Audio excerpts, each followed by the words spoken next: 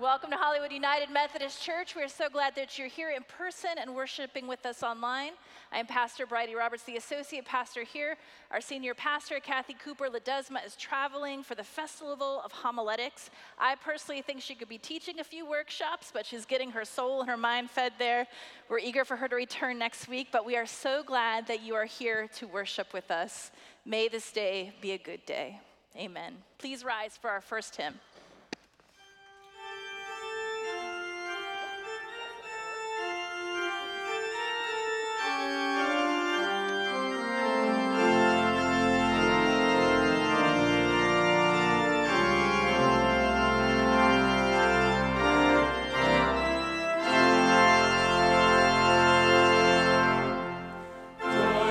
Joyful, we adore you, God of glory.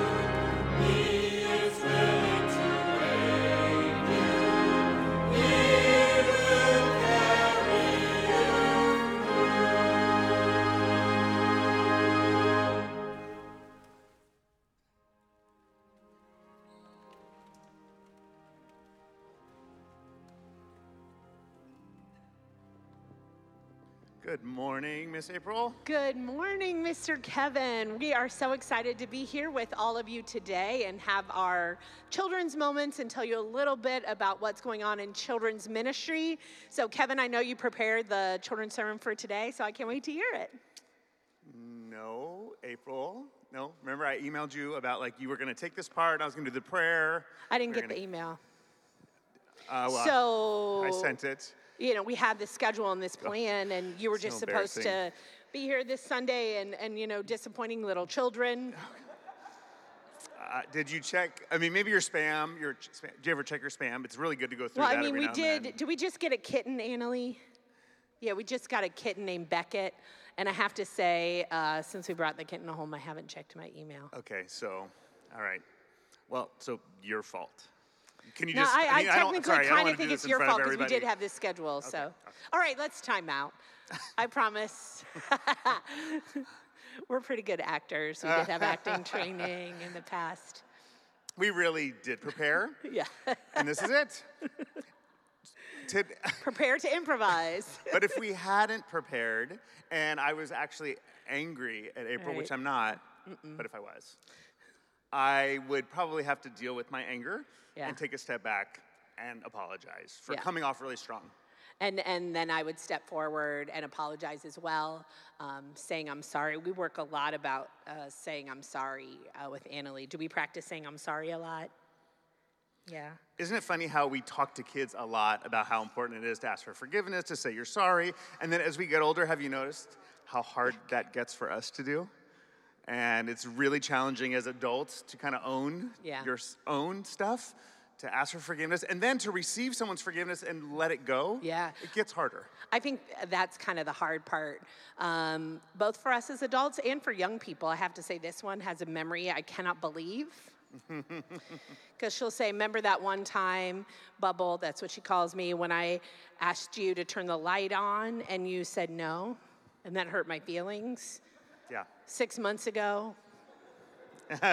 So we're still working on the letting it go and moving on. And I think that's the harder part, isn't it? For us as adults, and also for us to model that for the young people, and also something that we can teach our young people is being able to have that moment to really just let it go and move on. That's what God offers us. And as we're studying in the Lord's Prayer, forgive us our sins, forgive us our trespasses as we forgive those who trespass against us. And I think that's the line that really gets me stuck sometimes, that I have to keep practicing, and that thing that we're working on with our young people to practice. See, it really was your turn to give the sermon. Oh, okay, so let's pray, and the children will head off to Children's Church. Father, God, creator of all, we come to you humbly, ask you to keep working on our souls. Continue to keep us soft. Help us to let go when we have been hurt. Help us to ask for forgiveness when we have caused pain. We look at your words, Jesus, that you taught us in the prayer that you taught us to pray.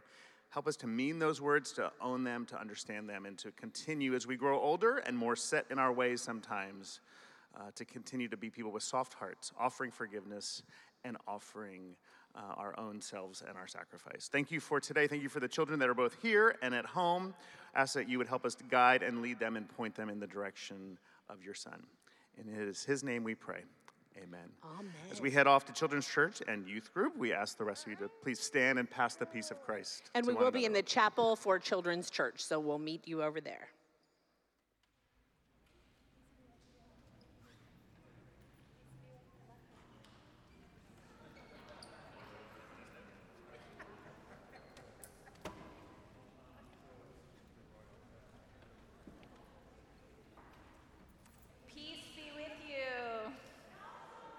And peace to all our folks at home. Let's give them a little love and the camera in the corner. I invite you to take your seats, to take a moment, just sit and take a deep breath. Let it out. One more. Let it out. I invite you right now to join us as we enter into this intentional time of prayer, where we engage with God in that really personal conversation that is prayer, and we open ourselves to the movement of the Holy Spirit in our hearts and over our lives. Please receive the opening introit to the time of prayer from our wonderful choir.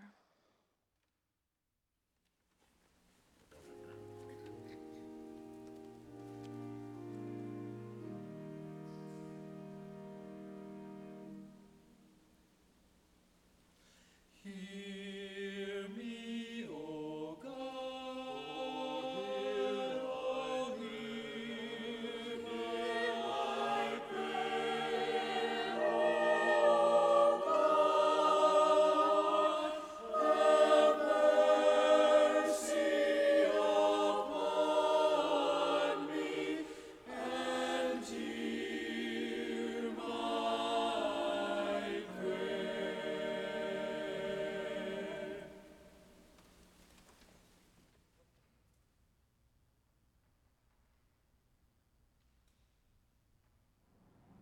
Good morning. After the pastoral prayer, we will all pray the Lord's Prayer together. Loving God, please remind us during these very troubled times that we are not abandoned and we are not forgotten, and that prayer can be so many different things. It can be an opportunity to simply step away from our fear or our anger, our sadness or our regrets, and to maybe have our minds and hearts opened to some new insight, some forgiveness, or maybe some untapped supply of courage that we didn't even know we had. Prayer can be connection. Prayer can be a way to realize that we do not live alone. We do not grieve alone. We do not rejoice alone. And that if our prayer is answered, chances are it was also the answer to the prayers of many people who are around us, loving us, and wanting only the best for us. And sometimes prayer can be faith.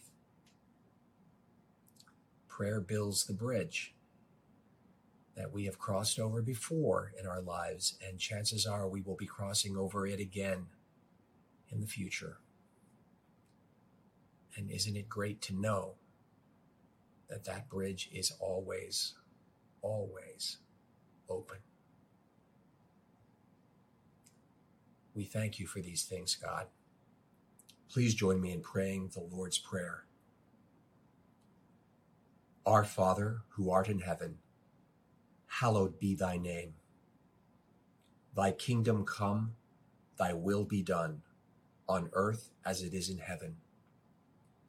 Give us this day our daily bread, and forgive us our trespasses, as we forgive those who trespass against us. And lead us not into temptation, but deliver us from evil. For thine is the kingdom, and the power, and the glory forever. Amen.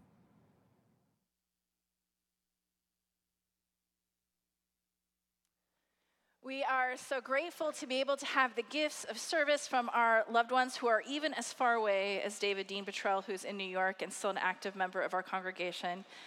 For those of you who are worshiping on Zoom and you'd like to participate in worship, we'd love to include you in ways like that, so be sure to let Reverend Kathy or I know. We have a few announcements about the life of our church. There's so much happening. We are back, friends. We are back, and we're so glad that you're here. Today after church, a group of us who have pre-registered are going to Food on Foot to help serve our unhoused neighbors at the LGBTQ Center here right in the heart of Los Angeles, right in the heart of Hollywood. We would love, if you're registered to go, please be there at 12:30. It's 2 hours, 12:30 to 2:30. Be parked and inside at 12:30. And hopefully we're going to go back. So if you'd like to participate in the future, we're going to have a moment for that. On June 5th, it's Pentecost Sunday, and we're going to have an incredible celebration here. I heard there's a bunch of wonderful surprises, including a visiting choir. So be sure to be here for the church's birthday. On June 12th, our church will be participating in the Hollywood Pride Parade. The first time it's been here, it originated here just a few blocks from our church in the 1970s, and we're so excited to be able to go right from our church and join this. And if you would like to join us that day, let us know. We'd love to have you. June 19th is Father's Day. I heard there might be a barbecue in the works. So, if you were here for Mother's Day, you know we like to eat. So be sure to be here. Do what I'm going to do, which is like either Empire waist or like elastic banded pants, so I'm prepared. It's going to be a good day to celebrate the people who father us in our lives, who we love, to break bread together, and to come together as a church. And as you know, all of the things that we do here at our church are made possible by the love of God, by the Christ who accepts and acknowledges us all, and by your generous gifts, which help this ministry reach out into the world and share the message of love and inclusion that is needed to be heard by all people. We are a church that believes on being outside our doors, and your generous offering makes it possible for us to do God's work in the world. So I invite you now to give as generously as you are able as the ushers come forward.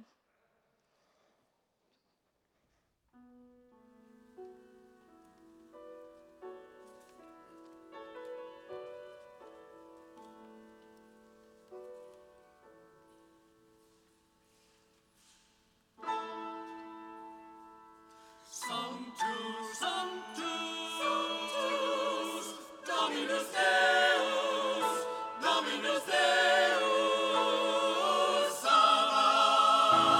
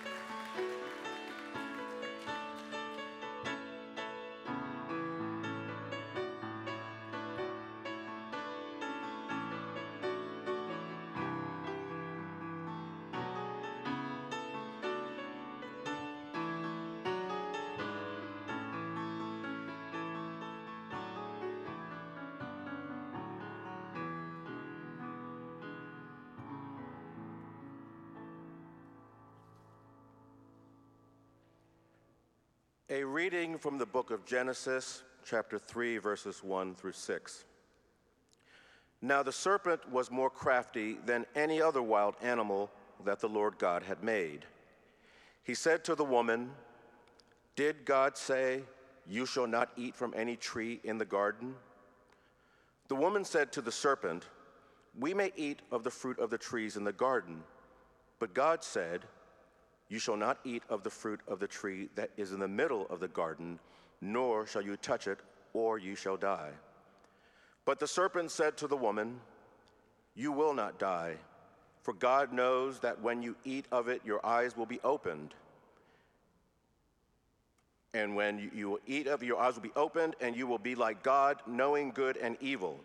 So when the woman saw that the tree was good for food, and that it was a delight to the eyes, and that the tree was to be desired to make one wise, she took of its fruit and ate. And she also gave some to her husband, who was with her, and he ate."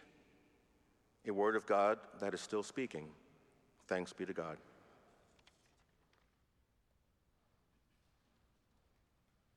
Good morning again. This morning, we continue our Eastertide sermon series entitled, Why Pray? As I mentioned earlier, Reverend Kathy is away at the Festival of Homiletics this week, and she has very carefully taken us on an exploration through the powerful daily prayer that Jesus taught us, the Lord's Prayer.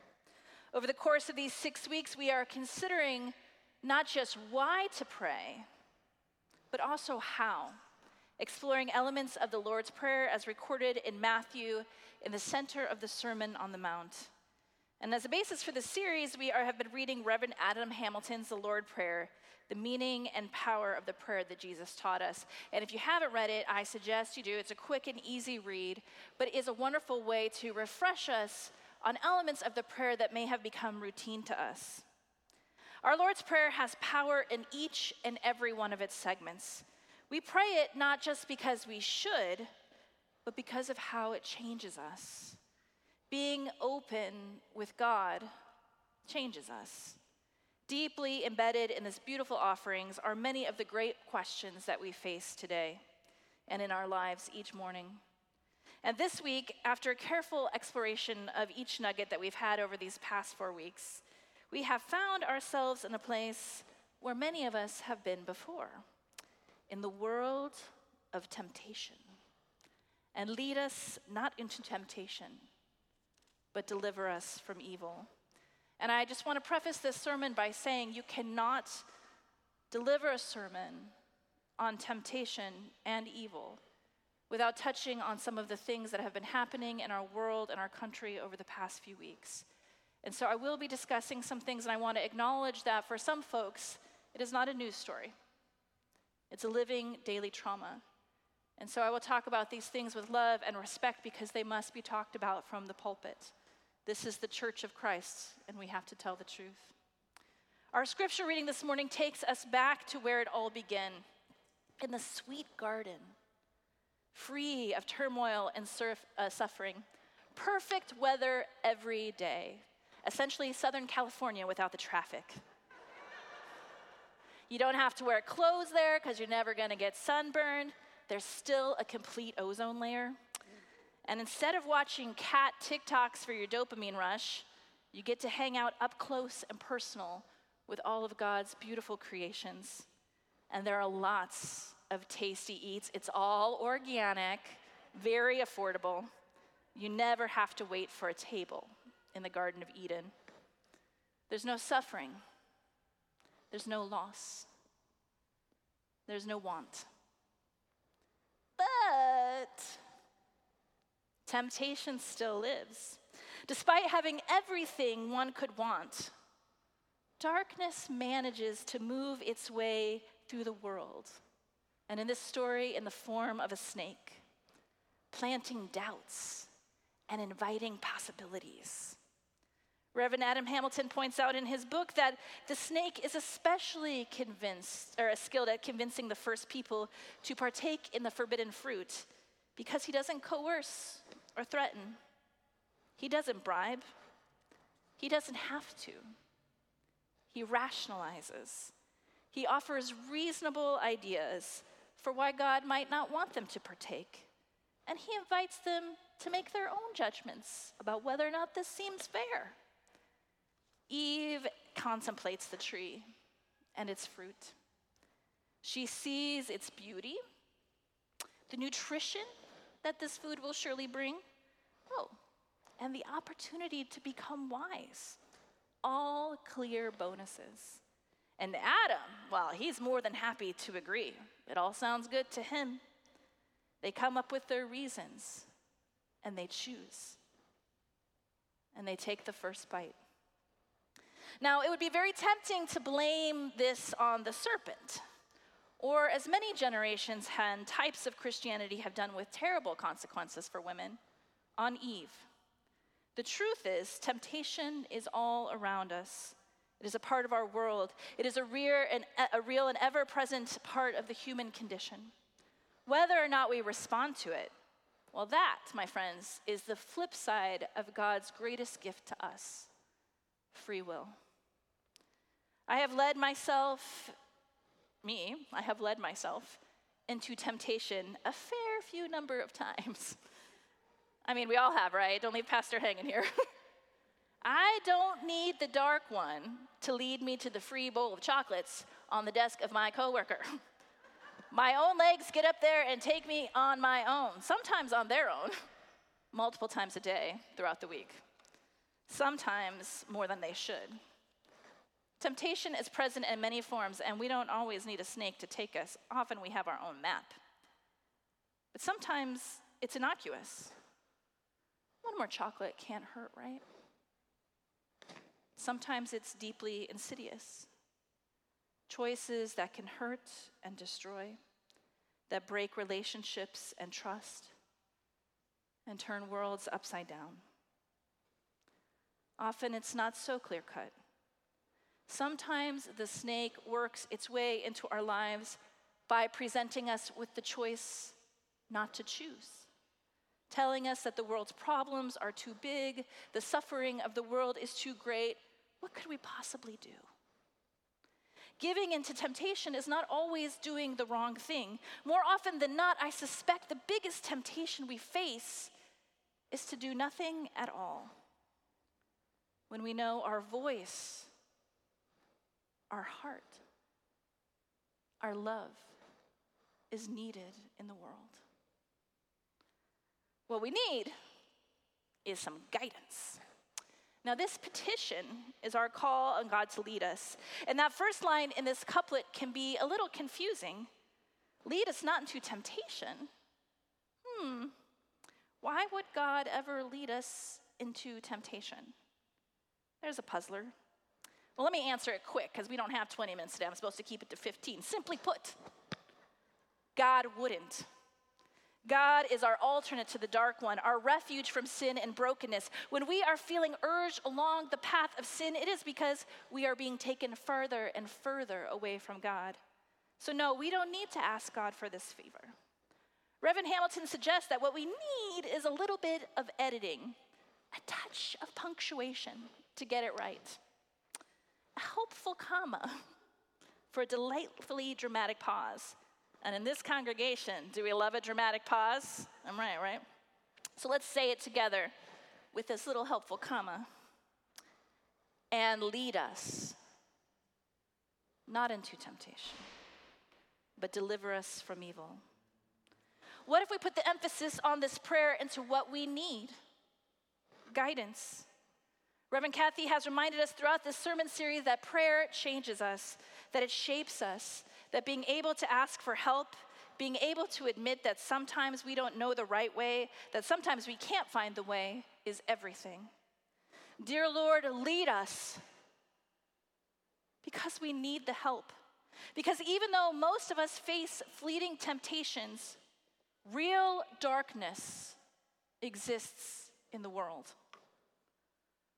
Last weekend in Buffalo, a young white man, fueled by hate that has been rationalized by white supremacist ideologies, that snake that whispers in the ear and both fans and feeds the darkness of ego and the weakness of pride, an ideology that is corrupt, godless, and evil, and so present in our world, walked into a grocery store and took the lives of God's beloveds. He went there to do that because of who they were, because they were Black people. But he didn't go alone. He carried in him and around him the countless hours of popular media and their unchecked arguments that rationalize the racist, violent suppression of Black people, of people of color, of immigrants and queer people and women and minorities and the vulnerable. The snake did not just whisper in his ear. The cunning rationalization of the dark one came over airwaves of the radio and on the television and through the mouths of bow-tied conservative pundits who keep on getting contracts even though they really need to sit down and be quiet in the mainstream press, and enacted in courtrooms that will not prosecute the killers of Black people, but will persecute Black people for everything else. And those voices, those choices, those decisions, those are the ones that our whole world has let take root when we fail to rebuke the evil when we see it. And lead us, not into temptation, but dear God, deliver us from evil. So the shooter made his choice that day. But the food that the darkness in his soul consumed, that was a harvest that we allowed to ripen. The church is a powerful vessel for God and an incredible force for good and light and change. I believe that, and that's why I'm standing here, and I think that's why you're here today too. But sometimes good people have faith, have not only failed to act, they have sometimes let the darkness in. Reverend Hamilton reminds us that the church has stood by again and again and allowed violence and hate to be enacted in the name of God or ideas about God. And shamefully, sometimes the church has helped. During the Crusades, during the Holocaust, the sanctioning of enslavement of human beings in the United States, the backing of Jim Crow, conversion therapy, denying women education, equal standing, wages, and reproductive rights. Evil exists in the world. And sometimes it is very close. Sometimes it speaks in scriptures, much like the devil did to Jesus when he tried to tempt him in the desert to prove his point. This evil cultivates friends and works through leaders and looks to harm under a false veil of light and human authority. And yes, I am looking at you, Justice Alito and friends. We see what you are doing. We know what you are doing. And so we need guidance, Holy One. Lead us. Protect us. Protect us from the worst parts of ourselves. Let us not give in to temptation. Let us not give up to temptation, but deliver us from evil. Now, Thomas Dorsey, this jazzy-looking young man here, and who doesn't love a good hat, is probably one of the first parents of gospel music. He grew up in the South, the son of sharecroppers and a preacher father. His life led him to Atlanta and then Chicago, and in the early 1920s was already combining his love of blues and their expression with his understanding of sacred music. He was a blues man and one of God's servants. Author Anthony Hilbert summarized Dorsey's influence by saying that he combined the good news of gospel with the bad news of the blues. In 1932, in a moment when his ministry and his music career were cresting, and he was taking this powerful combination out to the world into new heights, his wife Nettie died in childbirth. And then 24 hours later, his son. His overwhelming grief prompted him to write one of the most famous and enduring compositions, Take My Hand, Precious Lord. Who knows that hymn? Let me see, who knows that hymn? You know it, even if you think you don't know it. It lives inside you if you've ever been in a church. Precious Lord, take my hand. Lead me on and let me stand, because I am tired. I am weak. I am worn. There are days when we cannot see our way out of the darkness. And sometimes we cannot see far enough in front of us to see where God is leading. And that's okay, because some days the hurt in our lives is more than we can bear. On those days, if you are tired, if you are weary, that is a good day to ask God to lead, to acknowledge that, in fact, on most days, we don't know the way, but we do need someone to lead us. Now, I recommend on your Spotify, or if you want, I've got it on vinyl, you can borrow it, to check out Aretha Franklin's version of this song. If you haven't heard that, you better hit it up, because she takes this invitation, this call on God to lead, and inserts a truth, a joyous truth that we know so well that takes us from the darkness to light. She sings over and over and over again, "You've got a friend in Jesus, a mighty, mighty, mighty good friend in Jesus. And I want to go where that Jesus is leading us, towards truth, towards light, to still waters that restore the soul. Temptation is real, and the world succumbs to it over and over again. And inevitably, at different times, darkness emerges. But we will be delivered from evil, because we have a friend in Jesus, and in him there is no darkness at all. The darkness could not overcome the light." Can I get an amen for that one? Deliverance comes through this great love. And who can be against us if God is with us? And we have a part to play too. When we resist temptation to accept the brokenness of the world, we become part of a revolution of love. Y'all want to be in that revolution with me? Are you feeling it? There's chocolate there. It's true. When we choose to hope instead of to give up, we are defying the darkness that seeks to distort God's word, truth. We don't resist because we want to be delivered. Friends, we have been delivered. We resist because this is what love looks like. Our faith will make us whole. There are many challenges ahead of us, to be sure, but we are never alone. This spring, a draft decision from the Supreme Court was prematurely leaked, expressing a cadre of conservative justices' intentions to challenge the Roe versus Wade decision that recognized that women should have power and control not only over their reproductive freedom, but their life and their future. This act, if it's overturned, this decision by the court, will create serious health risks for many women, and also systematically strip us of our basic elements of our personal autonomy and our right to privacy. The United Methodist Women, who now go by United Women of Faith, have issued a powerful alarm to the people of faith and to the people who are not of faith.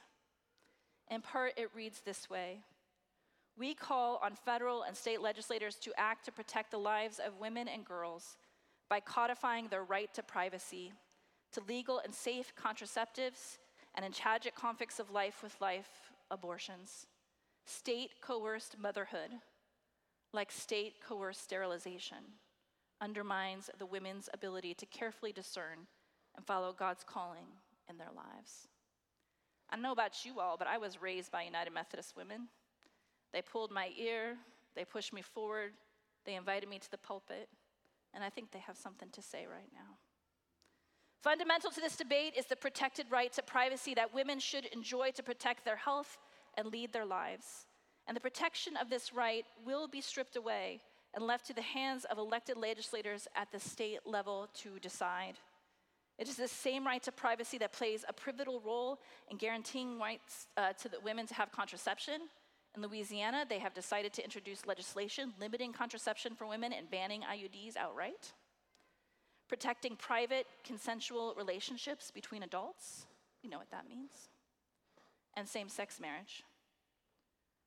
Wherever you may be sitting on the issue of choice, and that's an okay place for you to sit, please understand the far-reaching implications of legislation that undermines what God has given each of us by birthright, the right to determine our own futures and live with love and happiness. Now, as people of faith, we have an opportunity to bear witness to this. The church must bear witness to this. It has no choice. This photo is the marquee in front of the General Board of Church and Society building right next door to the Supreme Court. If you've never been there, it is literally right next door to the Supreme Court. The justices have to see this if they're going to lunch. It is the only faith building on the Hill. It is owned by the United Methodists, and it is called the God Box. And it houses a host of progressive religious arms working on issues that affect the most marginalized in our communities. It speaks the truth. Christ trusted women. They were an integral part of his ministry and his life. And they are an integral part of his ministry now in the world. We have to ask ourselves, will we follow Christ and trust women to make their own choices? We must name this from the pulpit, because too many pulpits preach something else. So I thank you for giving me the time to do it today.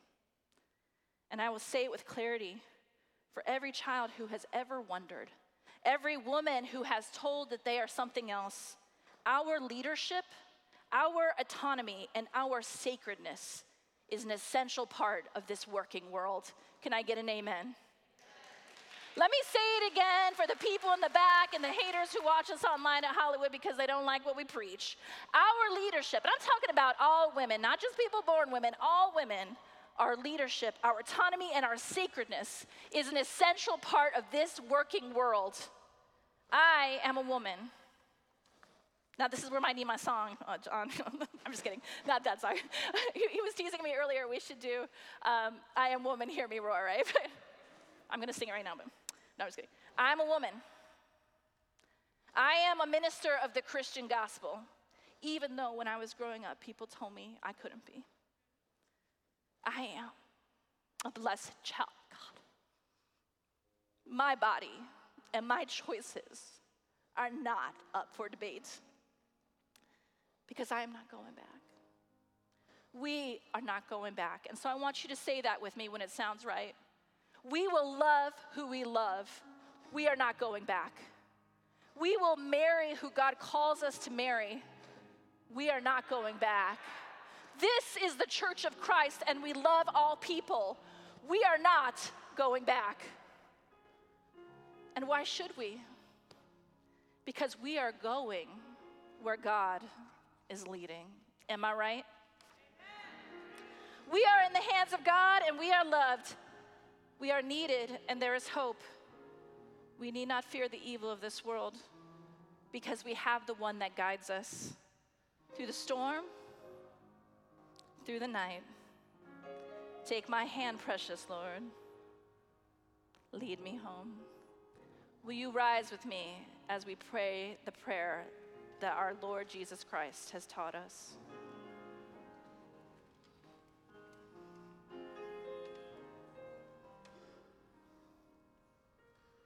Our Father, who art in heaven, hallowed be thy name. Thy kingdom come. Thy will be done on earth as it is in heaven. Give us this day our daily bread, and forgive us our trespasses, as we forgive those who trespass against us. And lead us not into temptation, but deliver us from evil. For thine is the kingdom, and the power, and the glory forever. Amen.